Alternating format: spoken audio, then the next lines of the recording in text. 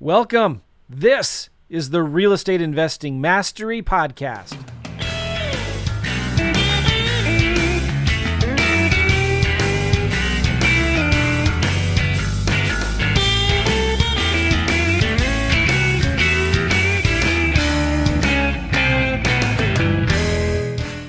Hey, how you doing? Day 3 of my Jesus Challenge. Glad you're paying attention and listening to what I have to say.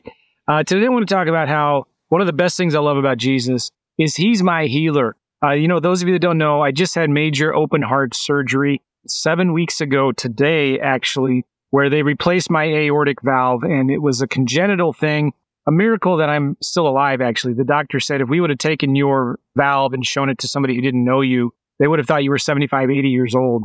And it's all a miracle how we found this early and got it taken care of when I'm still young and healthy, right? And a lot of other things that have happened. But I've been thinking a lot about this, right? You know, when you're facing something as serious as open heart surgery, you're thinking and praying a lot about, God, will you help me get through this? Will you help take care of my family? Will you heal me? Thank you for all of your blessings in my life and my friends and all of that. So some of you guys, some people say, like, listen, Jesus is just your crutch. Well, okay, yeah, you know what? Maybe he is. He's also my sling, my cast, my gurney, my stretcher, my hospital room, my doctor, my physician. Like, yeah, he's my crutch, and he's everything to me because without him, I'm nothing, right? And so the thing I love about Jesus, one of the things I love about him the most is that he's a healer. And I've got 4 scriptures I want to read to you real quick here.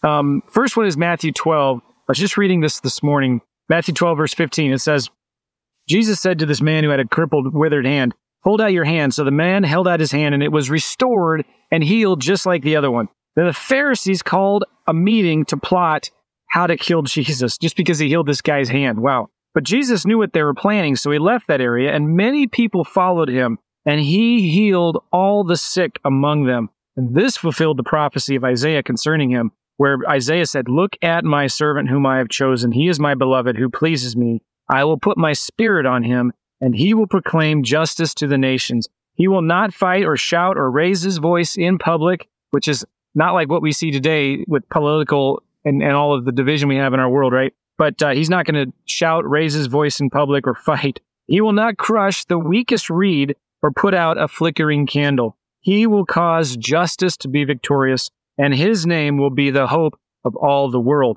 Luke 4 says, when Jesus came to the village of Nazareth, his boyhood home, he went as usual to the synagogue where he used to go as a kid on the Sabbath, the Saturday, and he stood up to read the scriptures. The scroll of Isaiah, the prophet, was handed to him. He unrolled the scroll and found the place where it was written. Jesus said this to everybody who was paying attention. The Spirit of the Lord is upon me, for he has anointed me to bring the good news to the poor. He has sent me to proclaim that captives will be released, and the blind will see, and the oppressed will be set free, and that the time of the Lord's favor has come. He rolled up the scroll, handed it back to the attendant, and sat down.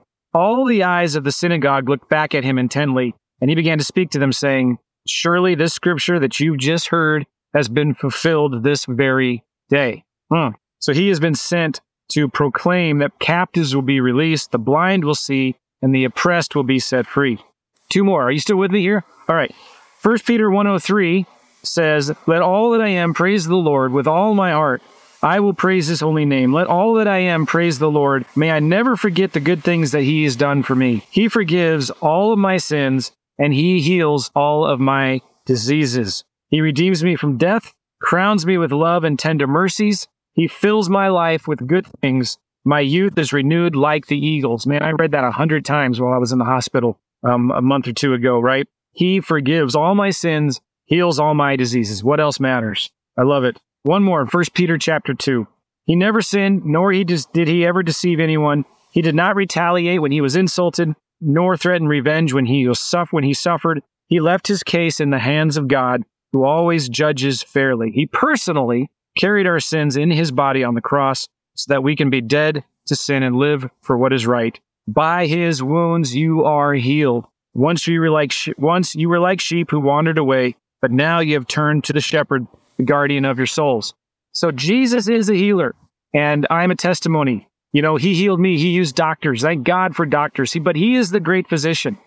And yes, he is my crutch. He's my doctor. He's my physician. He's my the ivy in my arm. He's the cast, the stitches on my chest.